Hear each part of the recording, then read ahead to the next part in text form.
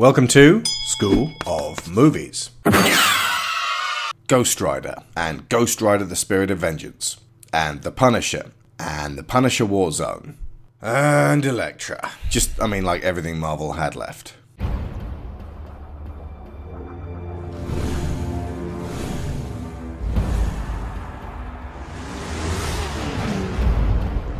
You should be taking a dirt nap after that ragdoll today.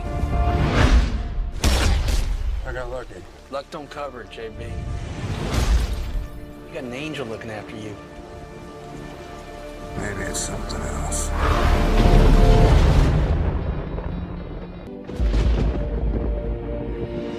Story goes that he'll be normal during the day, but at night, in the presence of evil, the Rider takes over.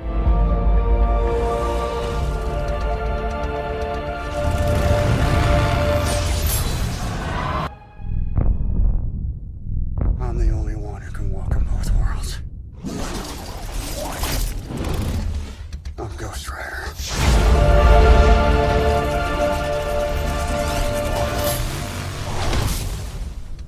Now, this was a 2007 film.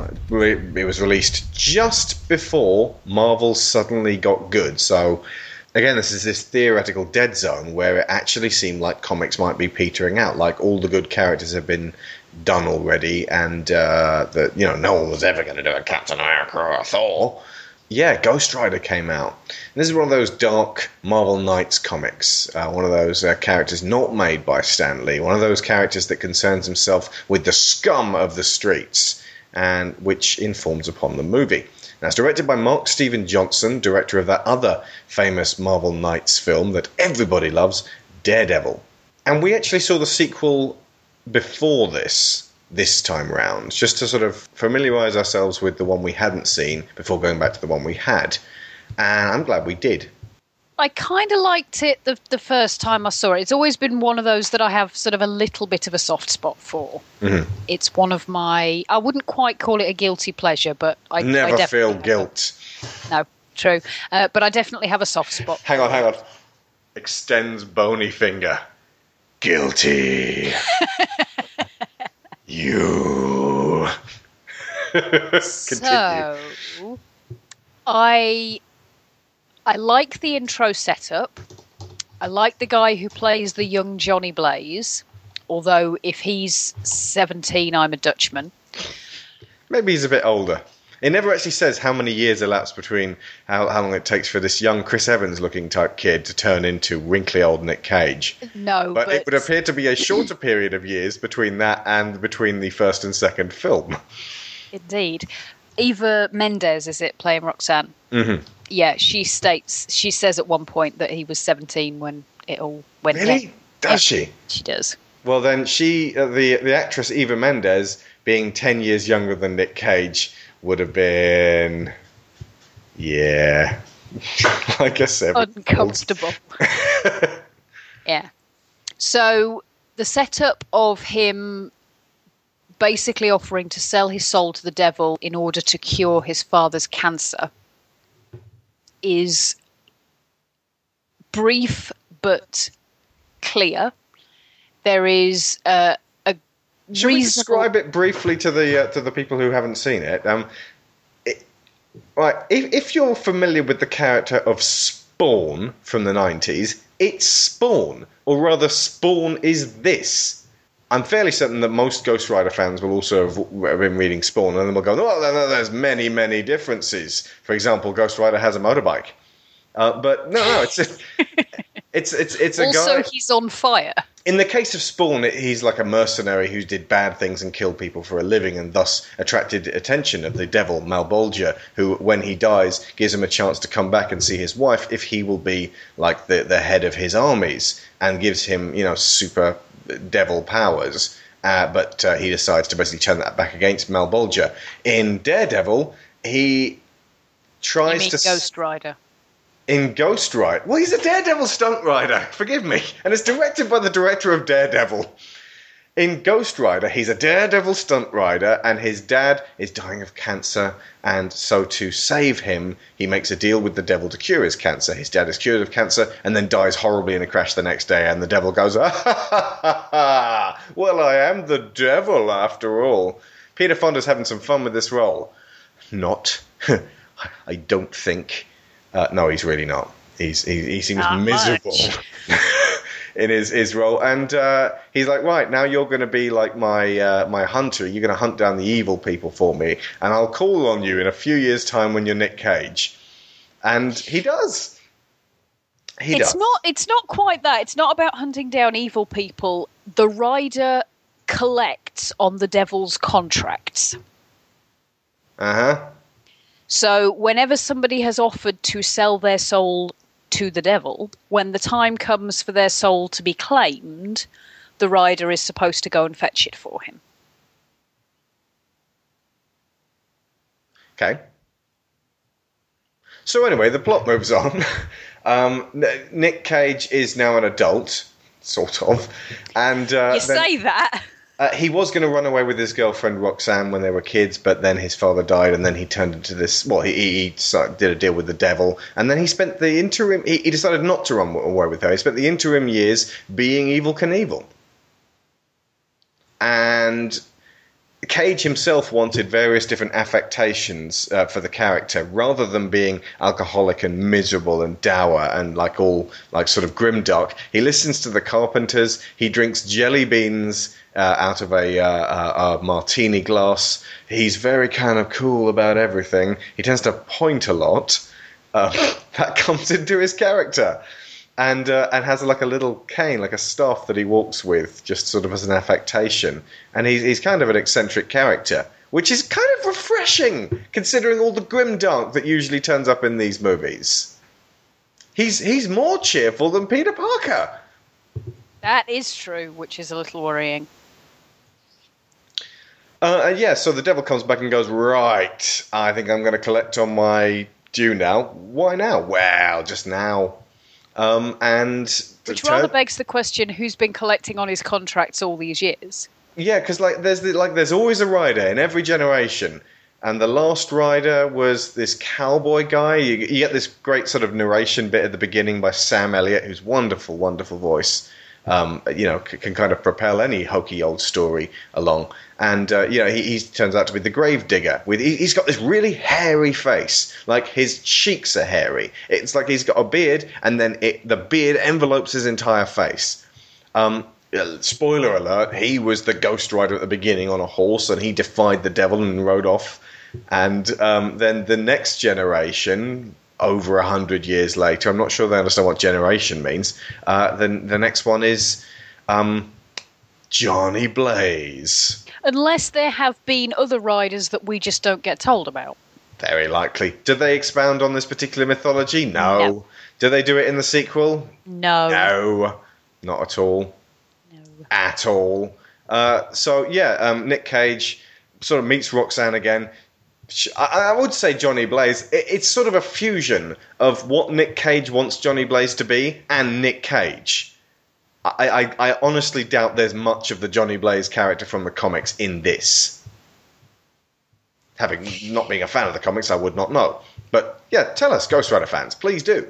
Because some Ghost Rider fans were really pissed off at this. A lot of other Ghost Rider fans, got their Ghost Rider tattoo at some point in the 90s and then thought to themselves, probably better start reading the comics to sort of justify this thing, and then did and found that they were quite good. Or, I don't know, if they carried on being fans, maybe it couldn't have been too bad. And he's sort of been in and out of print ever since then, and in and out of popularity. Probably peaked a little around 2007 and then subsided a little. But a lot of Ghost Rider fans were pissed off. Some Ghost Rider fans actually prefer the sequel. There's nothing I can say to that. Yeah, well, we'll come back to that in a minute. We'll come to that in a minute. We'll come to that. He is a little more restrained than I have seen him of late. He never really does a full-on Nick Cage wig out in this, or if he does, it's when he's going through the transformation into the rider anyway, so you can forgive him for doing the Nick Cage wig out because his head's on fire. Yeah. He does that kind of and goes from screaming to cackling with laughter, which is kind of his thing now.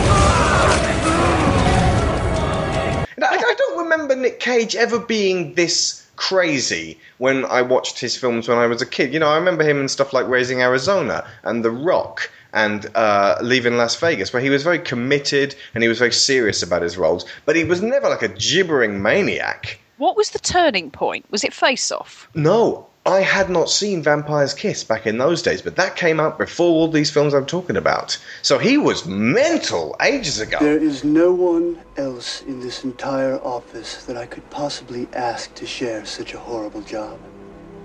You're the lowest on the totem pole here, Alva. The lowest. Do you realize that?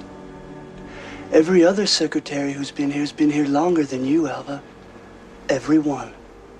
And even if there was someone here who was here just one day longer than you, I still wouldn't ask that person to partake in such a miserable job as long as you were around. That's right, Alva. It's a horrible, horrible job. Sifting through old contract after old contract. I couldn't think of a more horrible job if I wanted to. And you have to do it. You have to, or I'll fire you. Do you understand? Do you? Don't you want to use your gun, Alva? But they didn't really capitalize on it, you know, because he was in Moonstruck. I think he got like Oscar nominated or something like that. And, you know, him being Francis Ford Coppola's nephew certainly didn't hurt to grease the wheels. But yeah, no, just more recently, he was. There's this brilliant. You know, let's just play it now, shall we? Nick Cage's Agent by College Humor. All right, listen to me. You're Nicolas Cage. No one can ever take that away from you. But after The Sorcerer's Apprentice, Bangkok Dangerous, Knowing, Ghost Rider, Next, Wicker Man, you need to be a little bit more selective about your films, Nicky. Selective, Gary? All right, for example, this just came in today. I've got it right here. You'd be playing a prisoner who asks if he can leave, and the warden says yes. And then I leave?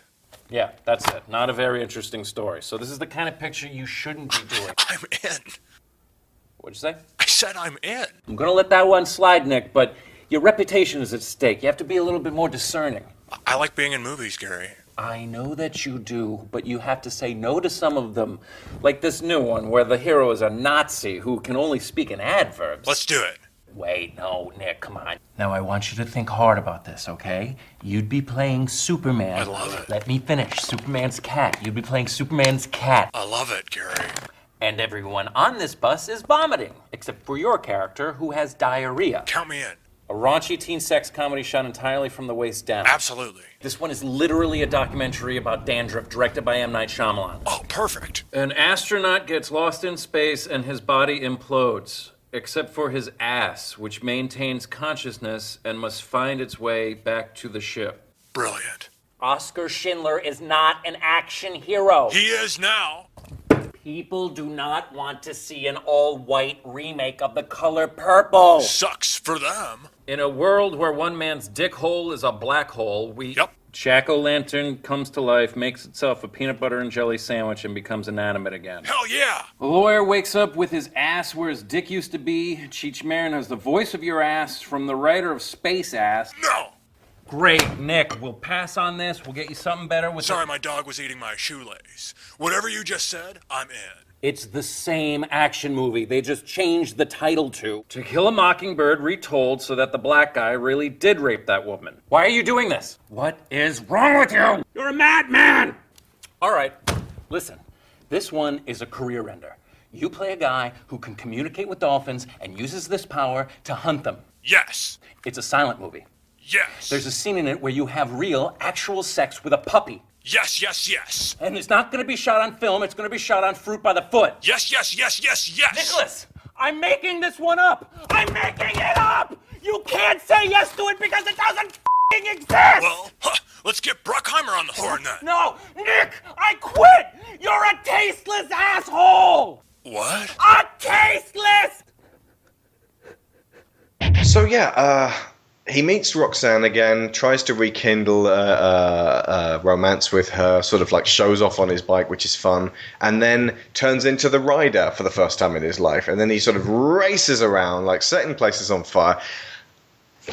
And then, like, Ghost Rider's power is to find the guilty, like, let's face it, rapists, and, people who have assaulted women, grab them by the collar and stare into their eyes. That's his penance stare. And, like, they go, ah! And all the harm they've ever visited on anyone ever is, like redoubled back onto them. And then, that burns their soul out of them, leaving them just, like their eyes smoking piles of ash, which is kind of fun to watch. Although, it is troubling if you think about it, because this, just like Frank Miller's comics, and I suppose Daredevil as well, Frank Miller's comics, it's very, like, militant right-wing, for angry teenagers who feel powerless and want to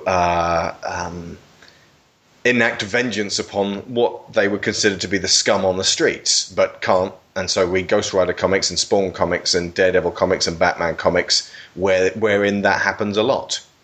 The problem with that, though, is that it focuses... It dehumanizes the actual people that are being considered scum on the streets. Well, the fact that it focuses on people who are quite literally on the streets. Most of the people who get grabbed tend to be petty criminals, overly aggressive ones, admittedly. We're not exonerating the scum on the streets. No, not at all. But it tends to be this very stereotypical, alcohol-smelling, didn't shave for the last 4 days, denim jacket, ripped sleeve wearing, butterfly knife wielding, street thug who's got one hand round a woman's neck and got her up against a wall, and ideally half a bottle of Jack in the other hand. And apparently like a caricature of a criminal. Exactly. Apparently these are the people who are worthy of the attentions of Ghost Rider, who is working for Satan and Batman and the like. Now, he's working for Batman? Well, that you were talking about Frank Miller. Well, yeah, again, this same stuff turns up in Mark Steven Johnson's other film, Daredevil. And Simon Birch. The question that I asked, and I think this still holds, why is Ghost Rider not going after the multi-million-pound executive sitting in his penthouse suite, responsible for the deaths of thousands, if not millions, of people in some backwater country where their factory is poisoning the water? And this is fine within the movie because he's the only hero in the world, the anti-hero. But in the Marvel Universe, he could go after Thanos. Oh, that would be quite awesome. Or Galactus. He could make Galactus feel the pain of every individual he's ever swallowed. But Galactus doesn't feel guilty about it. As far as he's concerned, it's just food.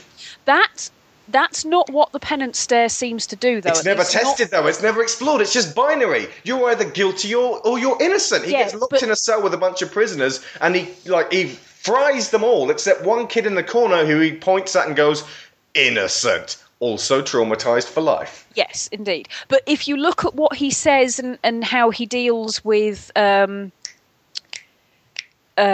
Bentley at the end. Oh, where's fucking Bentley? He basically makes him feel the pain of all the souls within him. Uh-huh. So I got the impression that that's how the penance stare works, that it basically makes you feel the pain of all the people you've ever hurt.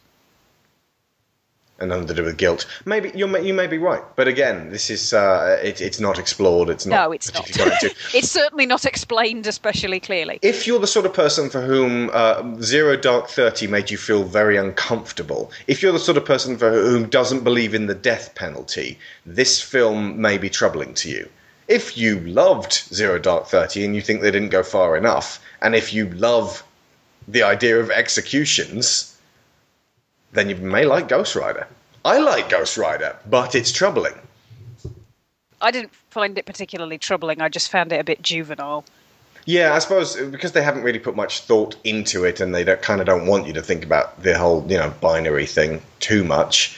It's just just a creature feature. It's a very simplistic, semi-adolescent interpretation of what constitutes justice and morals and good and evil, and it's kind of easy to dismiss all of that and just look at the entertainment side of the film. Yeah, it reminded me a bit of Highlander. Yes, I can see that. And then Christopher Lambert turned up in the second one, which reminded me of Highlander 2, The Quickening. Ooh, which we still haven't finished. Technically, actually, the second one reminded me more of Highlander 3, The Sorcerer. Okay. Oh, that's fair. No, actually, because that was relatively good. Maybe it was Highlander 4. Oh my God, there's a Highlander 4? There's like a Highlander 5. Good grief. One of the things that the first film has, which the second film doesn't have, is the character of Roxanne. Mm-hmm. And I really quite liked the way she was presented, because in her younger incarnation, she seems quite idealistic, quite naive. She's obviously, very desperately in love with Johnny, and it's first love. They're 16, 17, and they're all swept away in the power of it. And her dad doesn't want her to see him because she thinks he thinks that Johnny's just this going nowhere carny who's very young, no good for her. Exactly. Thing, yeah. So she comes up with this idea of them running away, or I think Johnny suggests it and she goes along with it. But then when you see her when she's older, it's not brilliant the way she's presented, but it's a damn sight better than the vast majority of female characters, especially in superhero movies. She has a career, she's trying to be professional. Exactly, and she's actually, there are layers to her. There's this brilliant scene where they've arranged to meet up for a date. They're going to meet at her hotel. So she goes down to the restaurant and gets a table and sits there and waits for him. And it's cutting back to him transforming into the rider, so you know why he's not turning up. But then it cuts back to the restaurant where it's all done relatively non-verbally. You've got her sitting there sort of nervously looking at her phone, and then the waiter comes to pour her some wine, and then a couple of shots later, it's obviously later in the evening, and she's kind of urging the waiter to pour more wine. Yeah. And there's a great bit where she goes, "You think I'm pretty, don't you?" And the waiter, who's been professional all night, goes, which is great. But it gets across this idea that she's insecure. She's not this magnificent, fragrant-smelling blast from his past that's come to solve all his problems and save him from all the horror going on in his life. She's a human being, and she's messed up and uncomfortable and has been left with some issues from him disappearing, although she does her best to say to him, I understand why. Your father had just died. You weren't thinking straight. I don't blame you. But it just, her reactions seem very human and very real, and for that reason they are very funny. Unfortunately, this is all dispensed with about 2/3 into the film when she simply becomes kidnapped victim number 3. Yeah, that's ridiculous. The villain in this one is played by Wes Bentley, he of American Beauty and Four Feathers. He's Blackheart, the son of the devil. If you ever played Marvel vs. Capcom 2, he was that sort of like big shadowy predator-looking guy. He just sort of he just oozes around the place, acting smug and trying to be threatening. And he is one of the worst Marvel villains on screen. He's just dull, not even worth talking about. However, one of his henchmen, I don't even know what he's called, Old Drippy or something. He's basically Moist from Dr. Horrible. He has the power to be wet. He's a ridiculous, like, wet demon. And he looks a bit like old Greg. Yeah, he's old Greg.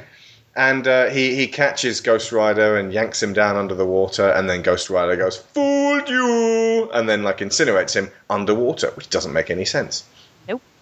One of the best aspects of the movie, I don't even think was intentional, but after Johnny's been riding around the place on his motorbike and like frying people's brains, and Rebel Wilson, who you may remember from Bridesmaids as Kristen Wiig's unpleasant British roommate, turns up as like a goth girl who he saves from a mugger and a rapist, or both. And there's these two police officers sort of trying to search down who's this crazy guy riding around on a bike on fire, and they think it might be Johnny because he rides around. You know, he's a daredevil stunt cycle guy, and you know he doesn't have an alibi and blah. And they're like badgering him, and one of them's really grumpy, and it's the Mask. It's the Mask. He may as well be Stanley Ipkiss. And there's a point where they all the police corner Ghost Rider and pull their guns on him, and it would have been incredible if he'd broken out in Cuban Pete. Hit it!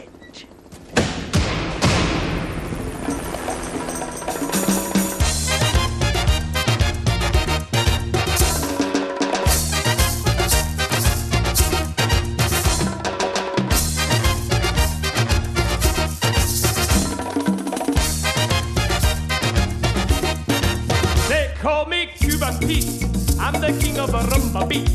When I play the maracas, I go chick chicky boom, chick chicky boom. Yes, sir, I'm Cuban Pete.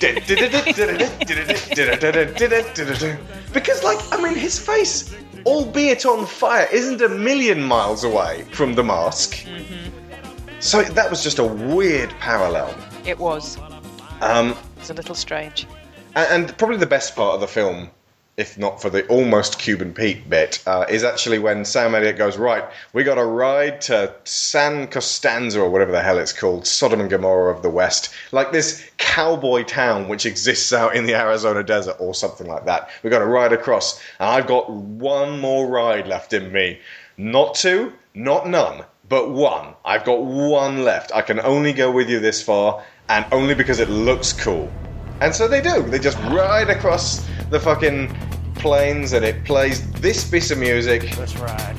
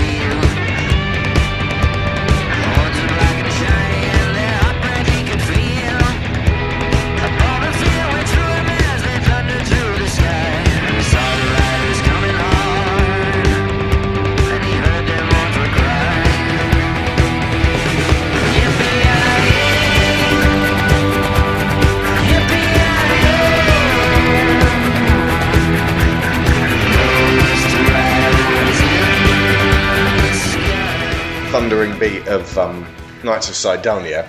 So yeah, I mean, the film is daft but enjoyable. It's at the middle bottom of the Marvel movies, the 30-odd that have come out so far, for me. But it's better than a lot of other ones. It's not as bad as Elektra.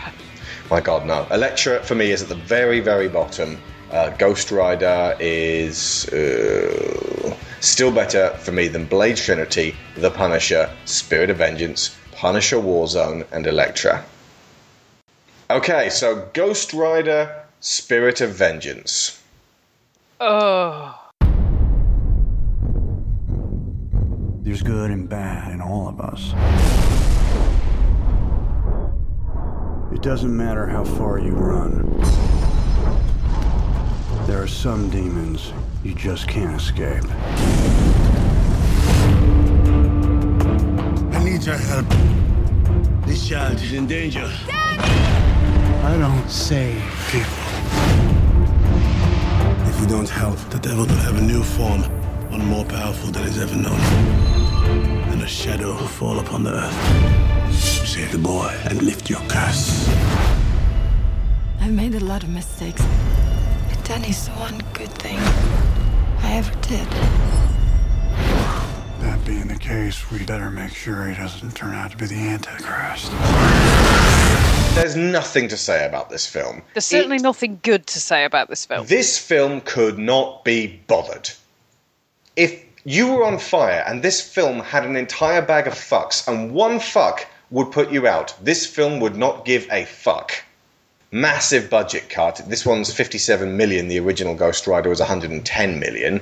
Nick Cage, who wore a wig in the first one, and it pretty well blended. It was like dark black, and he looked like a relatively sort of middle-aged to young man, has abandoned that entirely and looks like a wreck. He just looks just awful. And you'd think, oh, that would be good, because they'll play into that. He'll be like, you know, this time he drinks, this time he's mad and sour. But he's just dull. He's just really, really tedious. There's a kid who's now been recast as Kieran Hines, because Peter Fonda, although apparently he did want to come back and do Ghost Rider 2, and God knows why. He was like green screened in at the end of Ghost Rider 1. But Kieran Hines is now the devil now, and he wants to get hold of a little boy named Dan Ketch. Now, Dan Ketch was the Ghost Rider who came after Johnny Blaze in the comics, so he was the 90s Ghost Rider. You would think they would make this film about Nick Cage passing his Ghost Rider abilities onto another young actor, possibly a crazy young actor. I don't know, off the top of my head, Matthew Lillard. Anybody as mental as Nick Cage to possibly carry on this film series, because Nick Cage had no interest in doing any more afterwards. But no, the kid's a kid, and aside from a bit where he and the Ghost Rider share a discussion about that, like, Ghost Rider likes to piss fire like a flamethrower, there's no real connection between the two. He mutters stuff to the kid's mum in a truck. They're sort of trying to drive away from him. The guy who played AJ in Empire Records is chasing them for some reason. The devil turns him into a character named Blackout, not Blackheart. Don't get the two confused. They're both as boring as each other.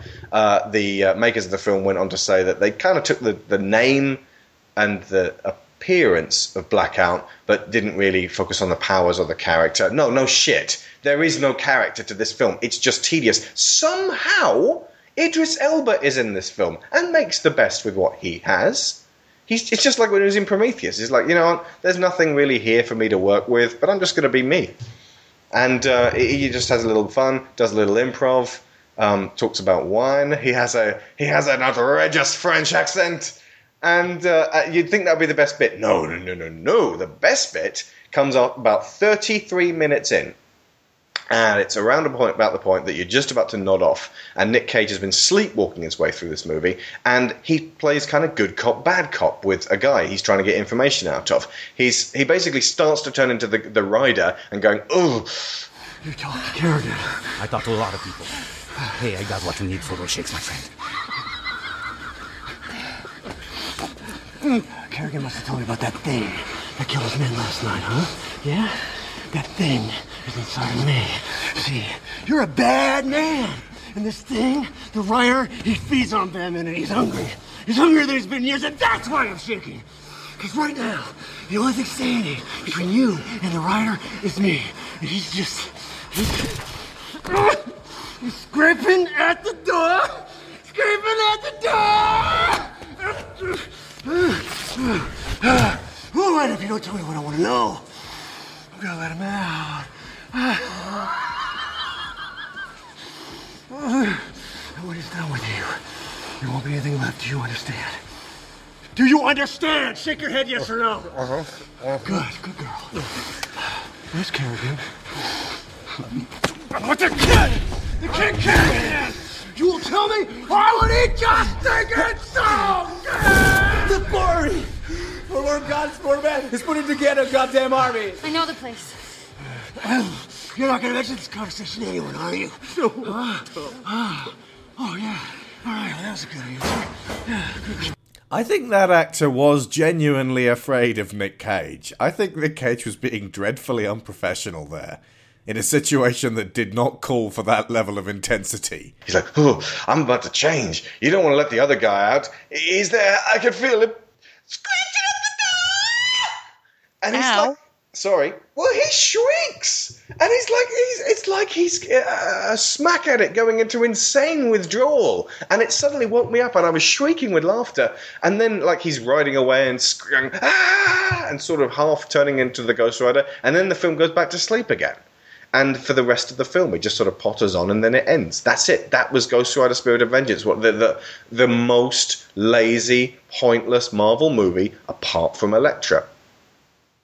Although that one bit is still better than all of Punisher Warzone. Anything else you want to add to about this one? No, I don't think that. Like I said, there really is nothing to. Not even recommend it. There's nothing to mark it as having existed. It's just pointless. They don't go into the mythology. They don't go into the penance stare. They don't really explain it. Like he grabs people and like fries them, and like basically it's just Ghost Rider getting into a series of fights. But they're very far spaced apart. They're boring to watch, and there's nothing about him being the devil's messenger anymore. He's just burning men alive. And they're all like henchmen and mercenaries, and they're the only people he meets. It's like a video game, a really crap video game where everyone you meet you have to kill. It's dull. It's very dull. And that's it. That was it for Ghost Rider. Marvel have since reappropriated the Ghost Rider license. I would like to think this guy will turn up in one of the Netflix series. He's street level. Those are the kind of criminals that he deals with. We've already said, he could deal with the bigger guys, but no, he deals with the people that Daredevil and Luke Cage and Iron Fist and Jessica Jones deal with. The studio has no immediate plans to make another Ghost Rider film. And that's it. That was Ghost Rider. Nostalgia Critic pointed out something really important, just in a throwaway comment, about Johnny Whitworth's character, Ray Corrigan, in the villain in this. He said that he was here to play the Deacon Frost character from every David S. Goyer screenplay. And I'd forgotten that David S. Goyer actually wrote this. Now, Goyer is hugely influential on comic book movies, or he has been involved with some world-class superhero movies. But he has also steered other movies in really grim, terrible directions. The Crow, City of Angels. He wrote the Nick Fury Agent of S.H.I.E.L.D. movie, the one with David Hasselhoff in it. He wrote Blade, which is, one of his better works. He wrote Blade 2. He wrote Blade Trinity, which was beyond terrible, and significantly, he directed Blade Trinity. So he had full control there. He wrote Batman Begins, and that was his peak. This was actually written very much in collaboration with Christopher Nolan. It was Goyer did the story, and Nolan had a lot of influence on the screenplay. But if we go back, he also wrote Jumper, which is one of the worst superhero movies of all time. So bad, it has in fact been forgotten by history. That's the one with Anakin Skywalker in it. Hayden Christensen. Co-wrote the story for The Dark Knight, one of the greatest superhero comic book related movies of all time. Okay, so maybe that was his peak. But then he did the script for Ghost Rider: Spirit of Vengeance, and then he did the script for The Dark Knight Rises, and then he did the script for The Man of Steel, and now he's on the script for Batman v Superman: Dawn of Justice. And Nostalgia Critic's right, all of those films have a smug, posturing, spiteful man who's villainous for seemingly no reason, megalomaniacal. So I think the twist in Blade Trinity was that young man was played by Parker Posey. But in Batman Begins, you've got Jonathan Crane is basically that guy. Blade 1, you got Deacon Frost. Blade 2, I feel like Guillermo del Toro gave some dimension to Nomak, the guy played by Luke Goss. But in Man of Steel, Zod is just evil for the sake of evil. Just crazy and genocidal and angry all the time and just full of hate. That's it. Nothing else to him. And in Batman vs. Superman, from the outside, Jesse Eisenberg's Lex Luthor is not a million miles away from Deacon Frost in Blade. Just smug and posturing, and maybe I'm wrong. I hope I am, because people have said from the preview screenings that Eisenberg is more noteworthy than a lot of the rest of the film. So maybe, in fact, that Lex Luthor has quite a lot of dimension to him. But keep an eye on him, would you? Goya is the guy who said that She-Hulk only exists so that the Hulk has someone around to fuck. Okay, first off, Jesus Christ, I can't believe you said that at like a Comic-Con. That's an awful thing to say. Secondly, Jennifer Walter is Bruce Banner's cousin, you ignorant twit. Thirdly, if you're going to blow that one off as kind of, well, I'm not supposed to expect it to know about Marvel Comics, yeah, you kind of are.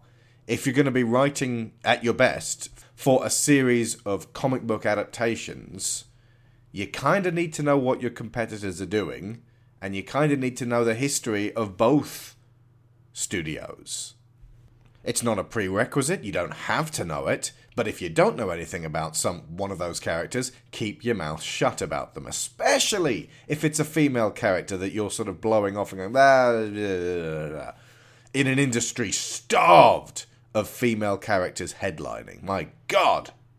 But this is the guy who dismissed She-Hulk. This is the guy who dismissed Martian Manhunter, John Jones, one of the most interesting characters in the Justice League animated show, because no one wants to know about some weird green Martian dude. It's a genuinely worrying guy to be in the driver's seat, or at least one of the driver's seats, for the DC cinematic universe, because he's going to have a huge influence. And his grasp on what makes for a good antagonist is infantile.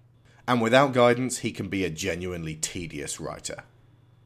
So, that's David S. Goyer. On to Punisher. Can't believe I'm home. And I could ever be so lucky. We're not lucky. We are blessed. All right, everybody, quiet down. This is the first family reunion we've had in 5 years. To the future! The future.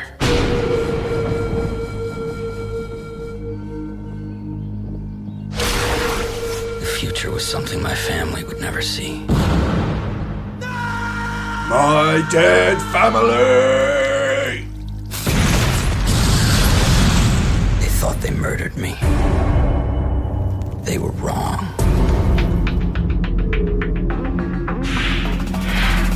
They were dead wrong. That man must die. Don't do it! Don't let your memories kill you.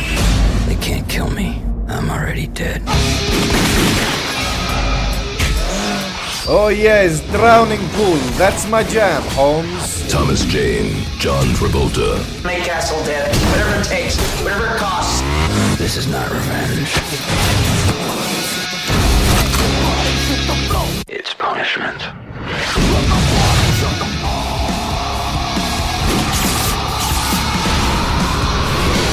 The Punisher.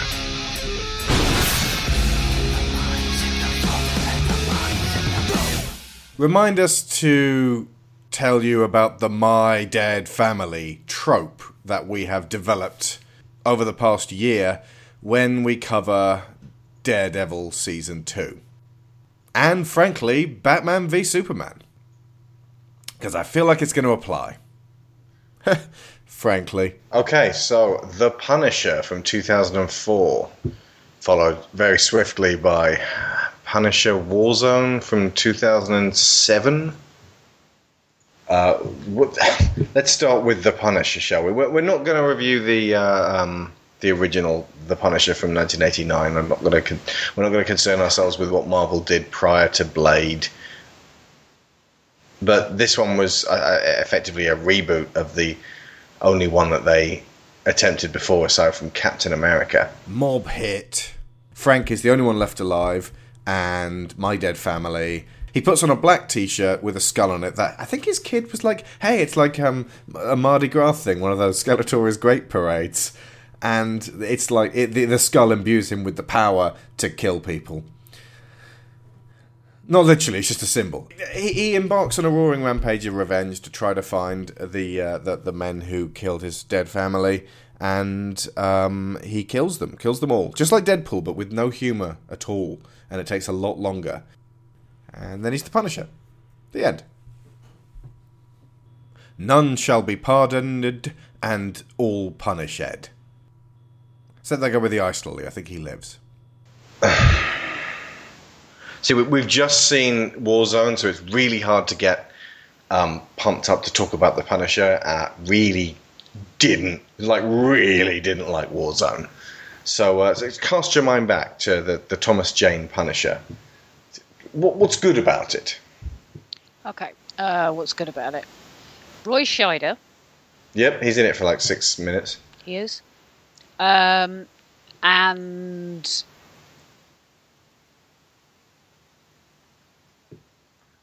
the denizens of the apartment block were quite fun. Yes, Dave and Rebecca Romaine as Joan and Ben Foster as Dave. Who usually I don't like, but in this he was one of the best things. Yeah, the scene in which he is tortured to try and get him to reveal Frank's location and doesn't. Actually really affected me, like properly affected me. I mean, I have very negative reactions to scenes of torture anyway, but the fact that this was somebody who was quite harmless and sweet and behaved in a very loyal way to protect somebody else, and just genuinely did not deserve to have any of that done to him, actually left me quite shaken, emotionally shaken. Which surprised me. I had not expected to be emotionally shaken by anything in The Punisher, or engaged in any way. No. I actually thought Thomas Jane was quite good. I mean, by and large, the script was a pile of tosh, and that there were things that just didn't make sense, and I would have liked to see more of Frank reacting to the loss of his family. It seems to jump from the loss of his family to suddenly he's dealing with it and he's going on the hunt. Yeah, I mean, I can kind of understand what they were going for, the idea that he basically suppresses all of his emotion over the situation until the end when his job is done. But there's no significant scene where that is apparent. Exactly. You just kind of have to assume it because there's no payoff to the actual killing of his family. That's right. We haven't really talked about the plot.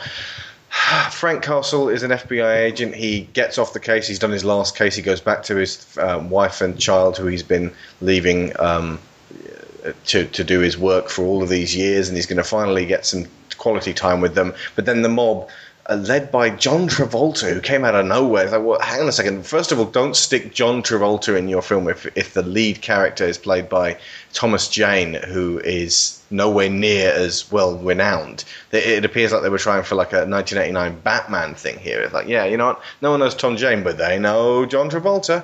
His greatest claim to fame seems to be that he looks a bit like Christopher Lambert. He was in Boogie Nights, which he was great in. He was in Deep Blue Sea, which I like, but even though it's tosh. But that's where I remember him from. Yes, his lovely family are horribly killed in a mob hit in Miami. He's not a Vietnam vet anymore because then he'd be in his like 60s or 70s. Yeah, like I say, FBI agent. And so he, rather than going on like a sort of a killing spree, he enacts a very dedicated... Well, John Travolta hates him because his case led to the death of John Travolta's son. So he enacts what would be the word? Like a Count of Monte Cristo, Machiavellian style. It's very intricate, isn't it? I will destroy you, John Travolta, with clever framing of your family. So he makes it look like John Travolta's wife is having an affair with John Travolta's first lieutenant. Friend. And I want to say the name of the character John Travolta played, which is Howard Saint, but he's just John Travolta. His second in command is Will Patton again. Hey.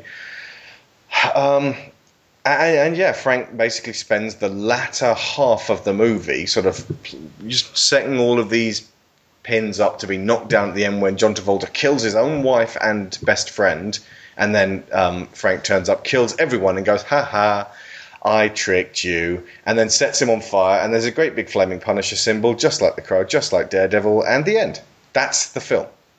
Oh, in between, while he's doing this planning, he's living in a crappy apartment building with a bunch of kooky oddball neighbours who kind of invite him in and make him part of their broken family, which is touching and unexpected for this. And it's not entirely sloppily handled. And so when Will Patton comes calling and starts torturing one of them, Dave, yeah, you do kind of feel it. And then when Frank gets into a big fight with a giant guy in like a stripy sailor suit, the Russian, I believe he's called in there, because it's based on Garth Ennis's Welcome Back Frank miniseries and the Punisher Year One. That's it. I mean, there's not. What is there to say? There's some violence. It's not the most sickening you're ever going to see. There's a neat little bit of fake torture where he gets a guy, hangs him upside down, tells him he's about to burn him with a blowtorch, and that it's going to hurt. It's going to burn so much as he sears the nerve endings off, it'll almost feel cold. And actually, he's jabbing him with a popsicle while burning a steak, which is kind of, again, unexpectedly funny. And again, there are enough quirky little moments in this to elevate it above the absolute garbage it could have been. Let the bodies hit the... And then it ends on music which is like... which kind of steps on that.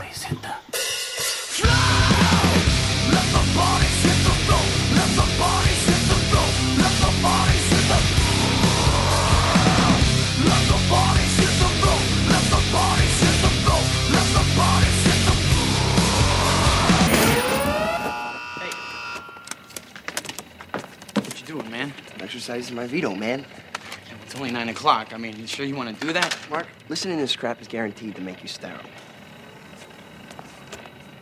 Yeah, maybe I want to be sterile. Samantha Mathis plays his wife Maria, and I would like to see more of her, but unfortunately she has to die horribly for the Punisher to want to punish people. Again, though, we're entering into the territory of comics that... And it's really hard to make a judgment on the Punisher comic without also making a judgment on the Punisher fans, which is not something I want to do because it's not fair on real people. But it's really hard to read comics where super right-wing man takes it to the streets and punishes and kills people, especially considering what happened this weekend where we're recording it. I think... if I was going to say one overall positive thing about The Punisher, it's that they do at least go for an emotional core to the story. And to a degree, they succeed. A lot of Punisher fans didn't like this, though. They wanted something harder, nastier, and with less heart. And they got it. Well, they friggin' got it, didn't they? In the shape of Punisher Warzone, released in 2008. So this would have been, December 2008, after Iron Man, after the Incredible Hulk. Why did they bother? It made $10 million. It cost $35 million. Why did they bother or not? They shouldn't have. In terms of a cash investment, this was a bomb. It lost $25 million. Good. Deservedly well so. It means deserved, yeah, no absolutely. more of these are being made right now. Yes. This isn't like any procedure that we've ever done before. Well, that's why I'm here, Doc. Your facial muscles, tendons, bone structure, everything. It was destroyed. Evil has many faces. You look fantastic, brother. Yes. Darkness has many allies. This deal is going down tonight. Raise your army! But there is only one who punishes them all.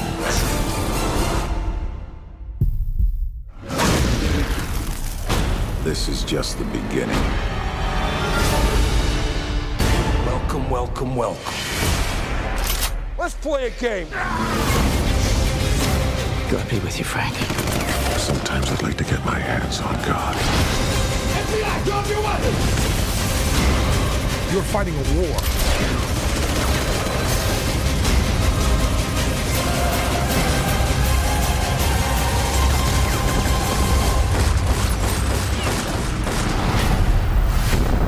Punisher Warzone. See you in hell.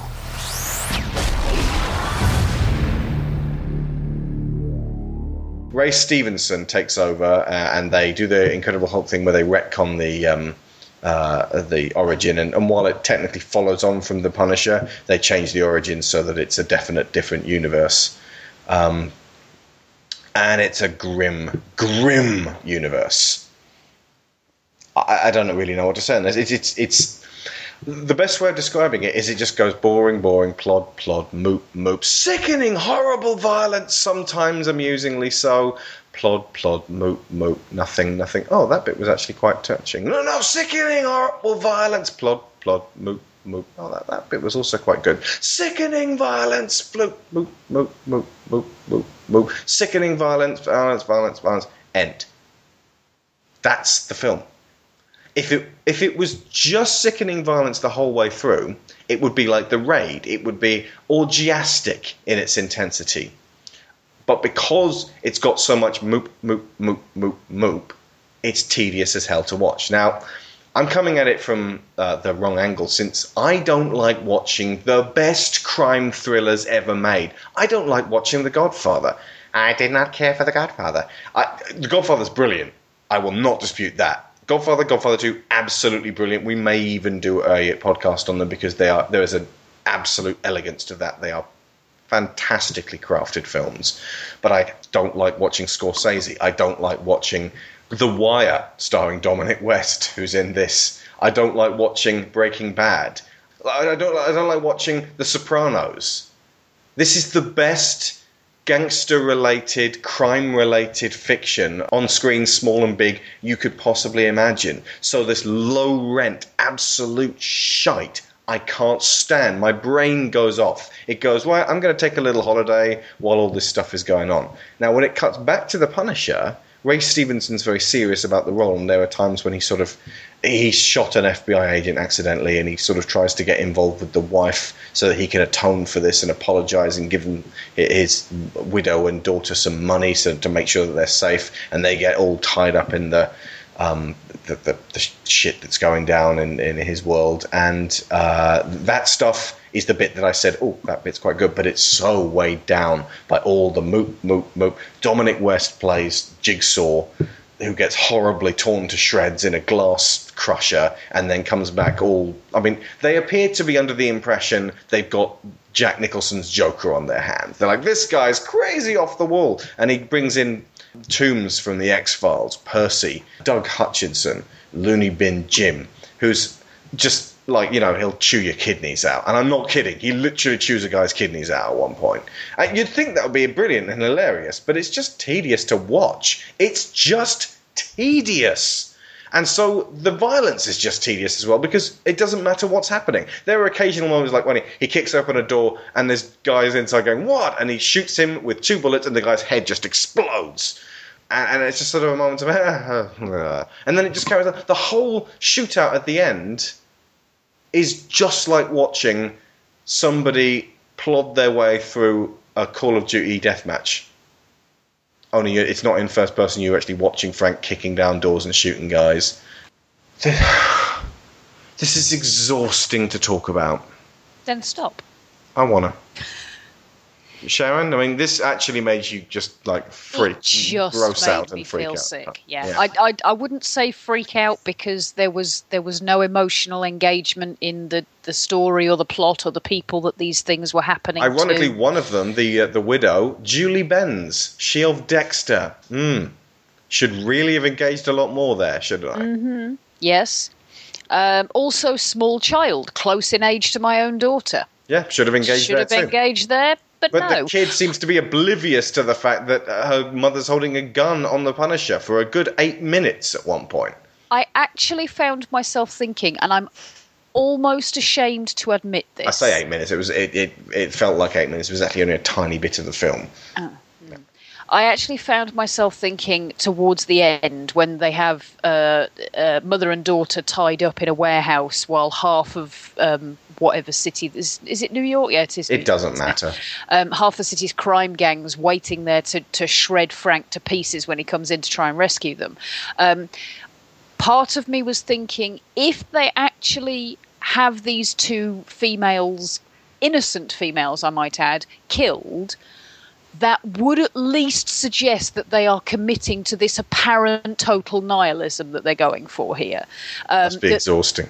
Well, indeed. The fact that Frank had declared that this was going to be his last job and then he was giving up punishing. But if they got killed, it would give him motivation to carry on punishing, which is obviously what we all want to happen. Well, it's hard out there for a Punisher. So it would appear. But no, it didn't. They didn't even have the courage of their own convictions to do that. Everybody else gets shredded to a bone-grinding pulp. But the innocent people are allowed to walk off with Colin Salmon into the sunset. I forgot Colin Salmon was in this. I've seen this twice. It was directed by Lexi Alexander, which is notable because at least it's a female director. But unfortunately, that's a director that probably isn't going to be hired for much more, but considering her last film lost $25 million. Well, indeed. I'm shrugging here. That's. I suppose, yes, it's noticeable. It's notable that they were willing to take on a female director for something that was so obviously designed to pander to testosterone overload. I suppose just like Catherine Bigelow, and that is a very kind comparison. She directs in a very masculine style. You could argue that. Dripping with testosterone and just this grim fucking perspective. You could argue that, but Catherine Bigelow's good. Catherine Bigelow has characters. This is produced by Gail Ann Hurd, but written by 3 men. Gail Ann Hurd, I honestly don't think this is the presence of a couple of women in the crew on this. It does not. Gail Ann Hurd is not just one of a couple of women. No, I know, I understand powerful that. directors in Hollywood. Producers, not directors. But she's also... Hasn't she produced, like, a number of Marvel movies? She produced The Incredible Hulk, The Punisher, Terminator 3, Rise of the Machines, Hulk. That was it. Terminator 2, Judgment Day, a little film you might remember. And The Terminator. And Aliens. Yeah, this is a talented woman. But, you know, she also produced Virus, so... And Aeon Hey, Flux. nobody's perfect. Nobody's perfect. How do we finish this off? I'm glad the Punisher series has finished. I would like to see the Punisher turn up in the Daredevil Netflix series. Now, is that an official wish? Say the magic words. Genie, I wish for... The Punisher to be in Daredevil. All right! Yo, yo, woo, woo, woo. Along with Ghost Rider, but you said, and this is absolutely correct, it's going to be really hard to bring Ghost Rider into the Marvel Cinematic Universe. Yes. Because you're basically confirming the existence of the devil, which also confirms the existence of God, kind of. I mean, it's even if it never actually did so in the comics, it is implied to some degree. The existence of the devil suggests some sort of existence of a divine power. Yeah, I mean, there are ways they could do it, but... The character's not important enough to make that huge change to the MCU. Indeed. I mean, the structure of the MCU as it stands at the moment, they have lined it up so that gods are in fact alien beings. And magic is in fact science, but from somewhere else. And if you introduce actual God and actual Satan and actual spiritual soul collectors with flaming heads and flamethrower piss, then... That was an addition to the second Ghost Rider film. Indeed. You kind of have to then accommodate that within the physics structure that you have set up in this universe. And that's one of the things that makes me the most frustrated with fantasy type, sci-fi fantasy films, is when they go out of their way to set up a particular physical structure to this universe and then get inconsistent with it. As long as they are consistent with their own rules, I'm fine with that. Yeah. But if you bring in something new halfway through just because you wanted to put Ghost Rider in it, then I think I'm going to have to query. Best link at the moment is actually Doctor Strange. It's so weird to think that the Punisher exists in the same universe as the Guardians of the Galaxy. It's so weird. I mean, in the actual Marvel 616 universe, there's so much stuff from differing areas, and it's like Google Maps. You just keep zooming in and in and in and in and in. From the very, very top, you're looking at the Earth, and then you keep zooming in, and when you can see the filth on the pavement, you're in Punisher territory. Well, to be fair, I mean, you could say that from a certain perspective, a very privileged perspective, I admit, but from a certain perspective, it is difficult to believe that dysentery and malaria exist in the same world as iPhones. Yeah. We can do this.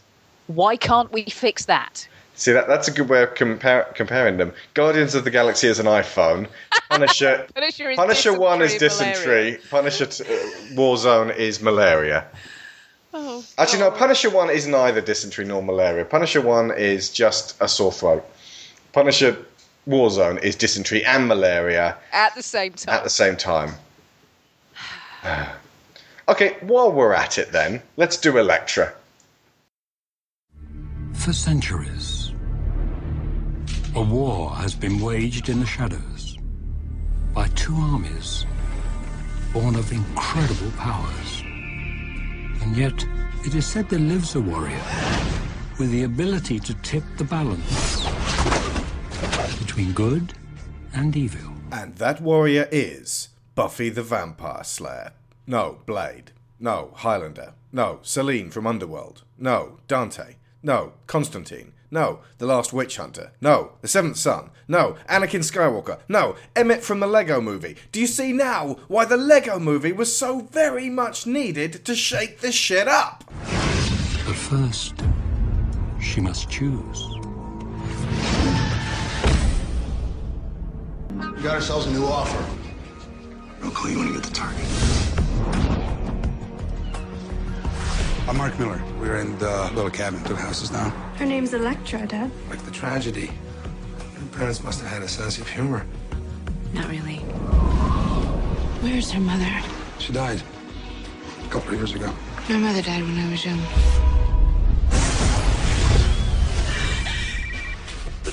I'm not gonna do it. We'll just send somebody else, E.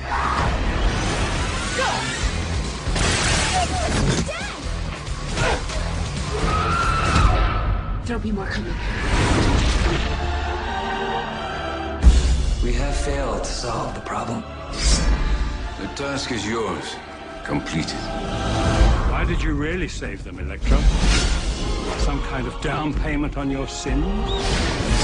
She saved my life and my daughter's. That's enough for me. Now, Elektra, the time has come for you to decide. They're here. So you really used to kill people? It's what I'm good at.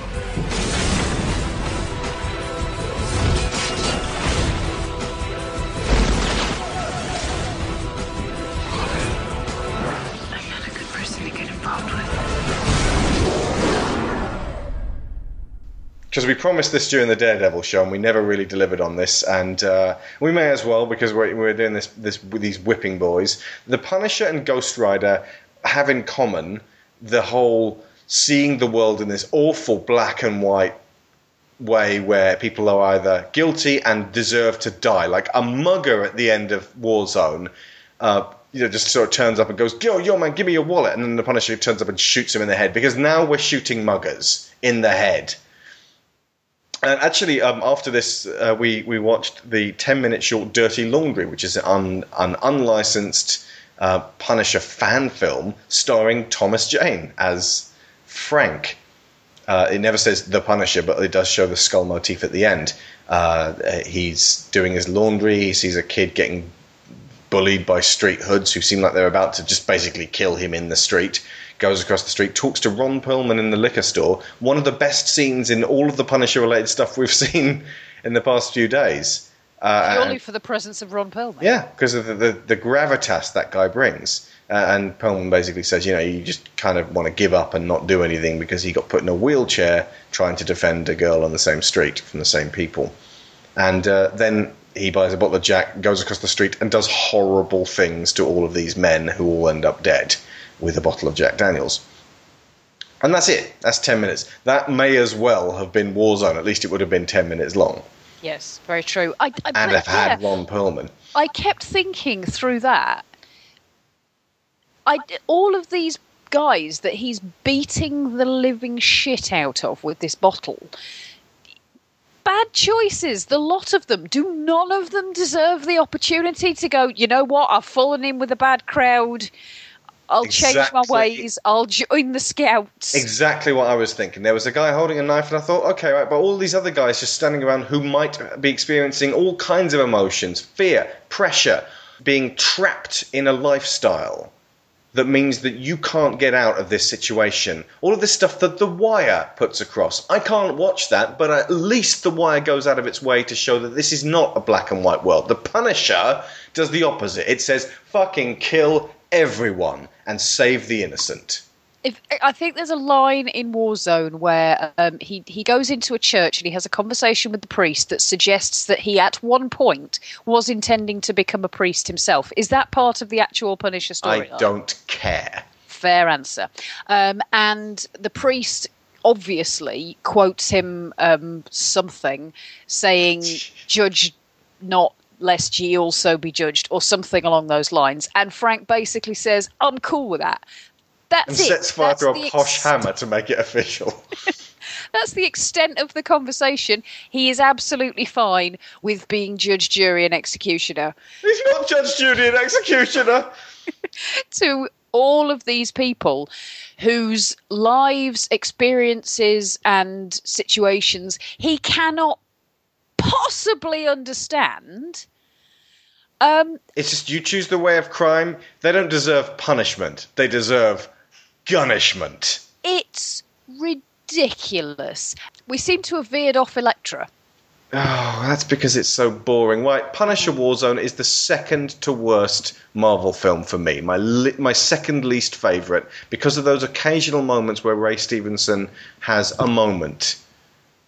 Those bring it above Elektra. Elektra is just boring. There's nothing in Elektra.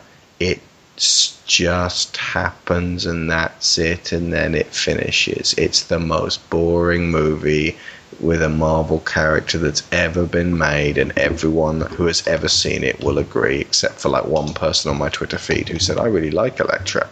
I didn't want to get into an argument with him. He's entirely entitled to that. In fact, I would like someone to tell me why Elektra's any good, because they're in a severe minority, and I sometimes find people in a severe minority able to express themselves in an interesting way. That's fascinating. If you can actually speak for Elektra and say, I like it because of XYZ, because I watched this film twice and I can't find a thing in it to recommend.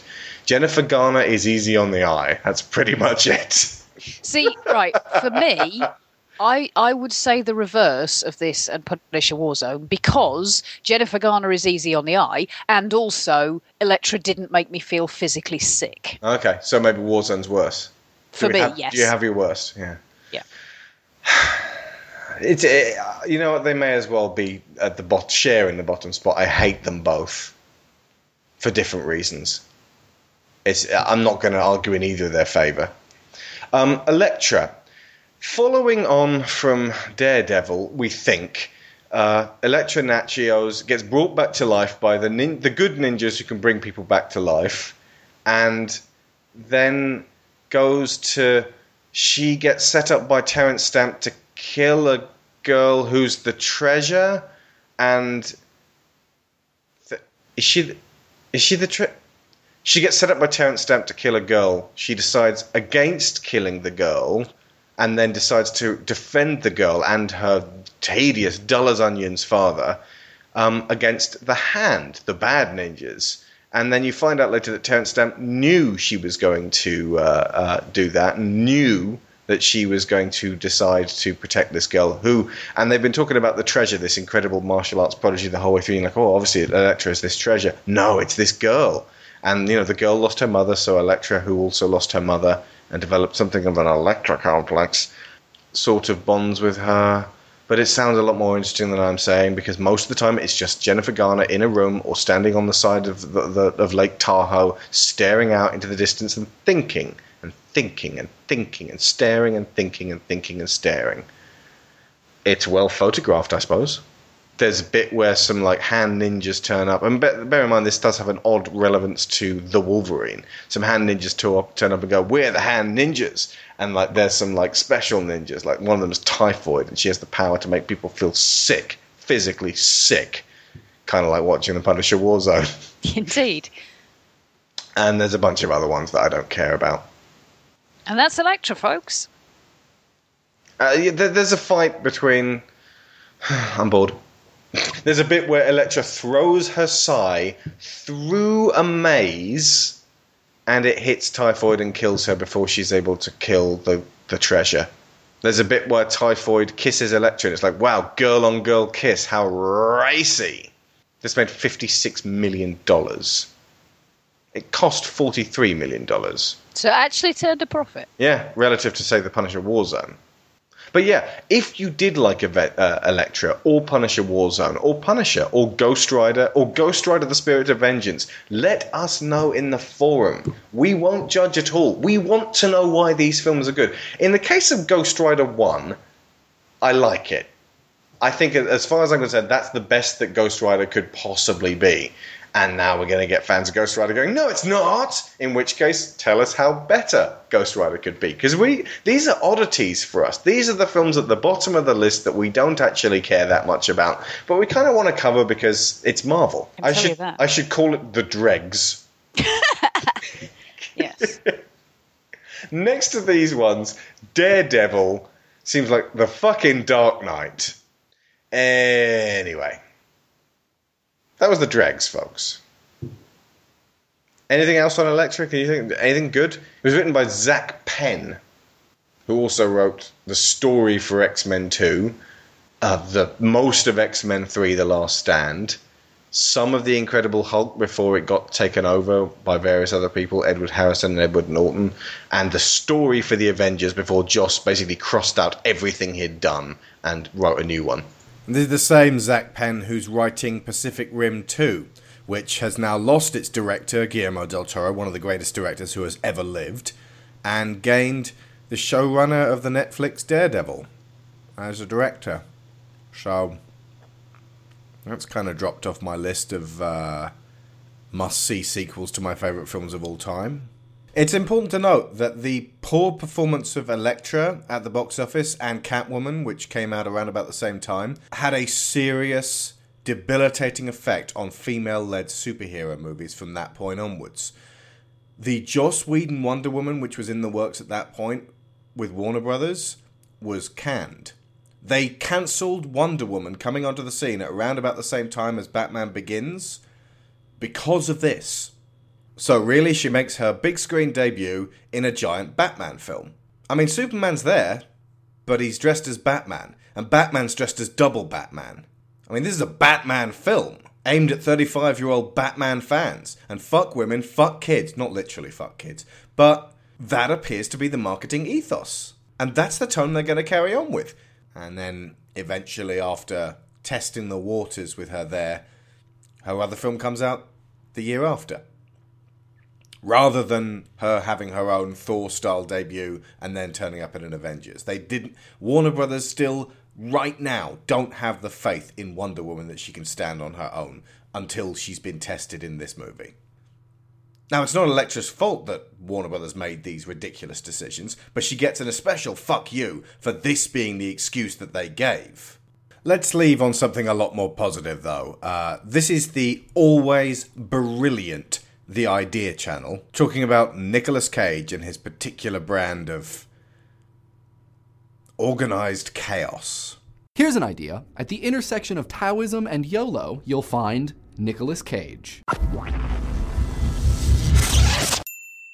On this, the 15-year, 2-month, and 9-day anniversary of the theatrical release of Con Air, we thought it was as good a time as any to celebrate Nicolas Cage. Whether he's an Italian bakery owner, an alcoholic screenwriter, a professional car thief, a witch hunter, or a street-tough maverick with nothing to lose, Nicolas Cage sells his roles with arresting conviction. How, in the name of Zeus's butthole, did you get out of your cell? Which must be tough as both Ben Sanderson and the guy from Drive Angry. Most superstar celebrity actors try to appear in exclusively good movies, which advance their careers, but Nick seems to be operating on a different criteria. And what is this criteria?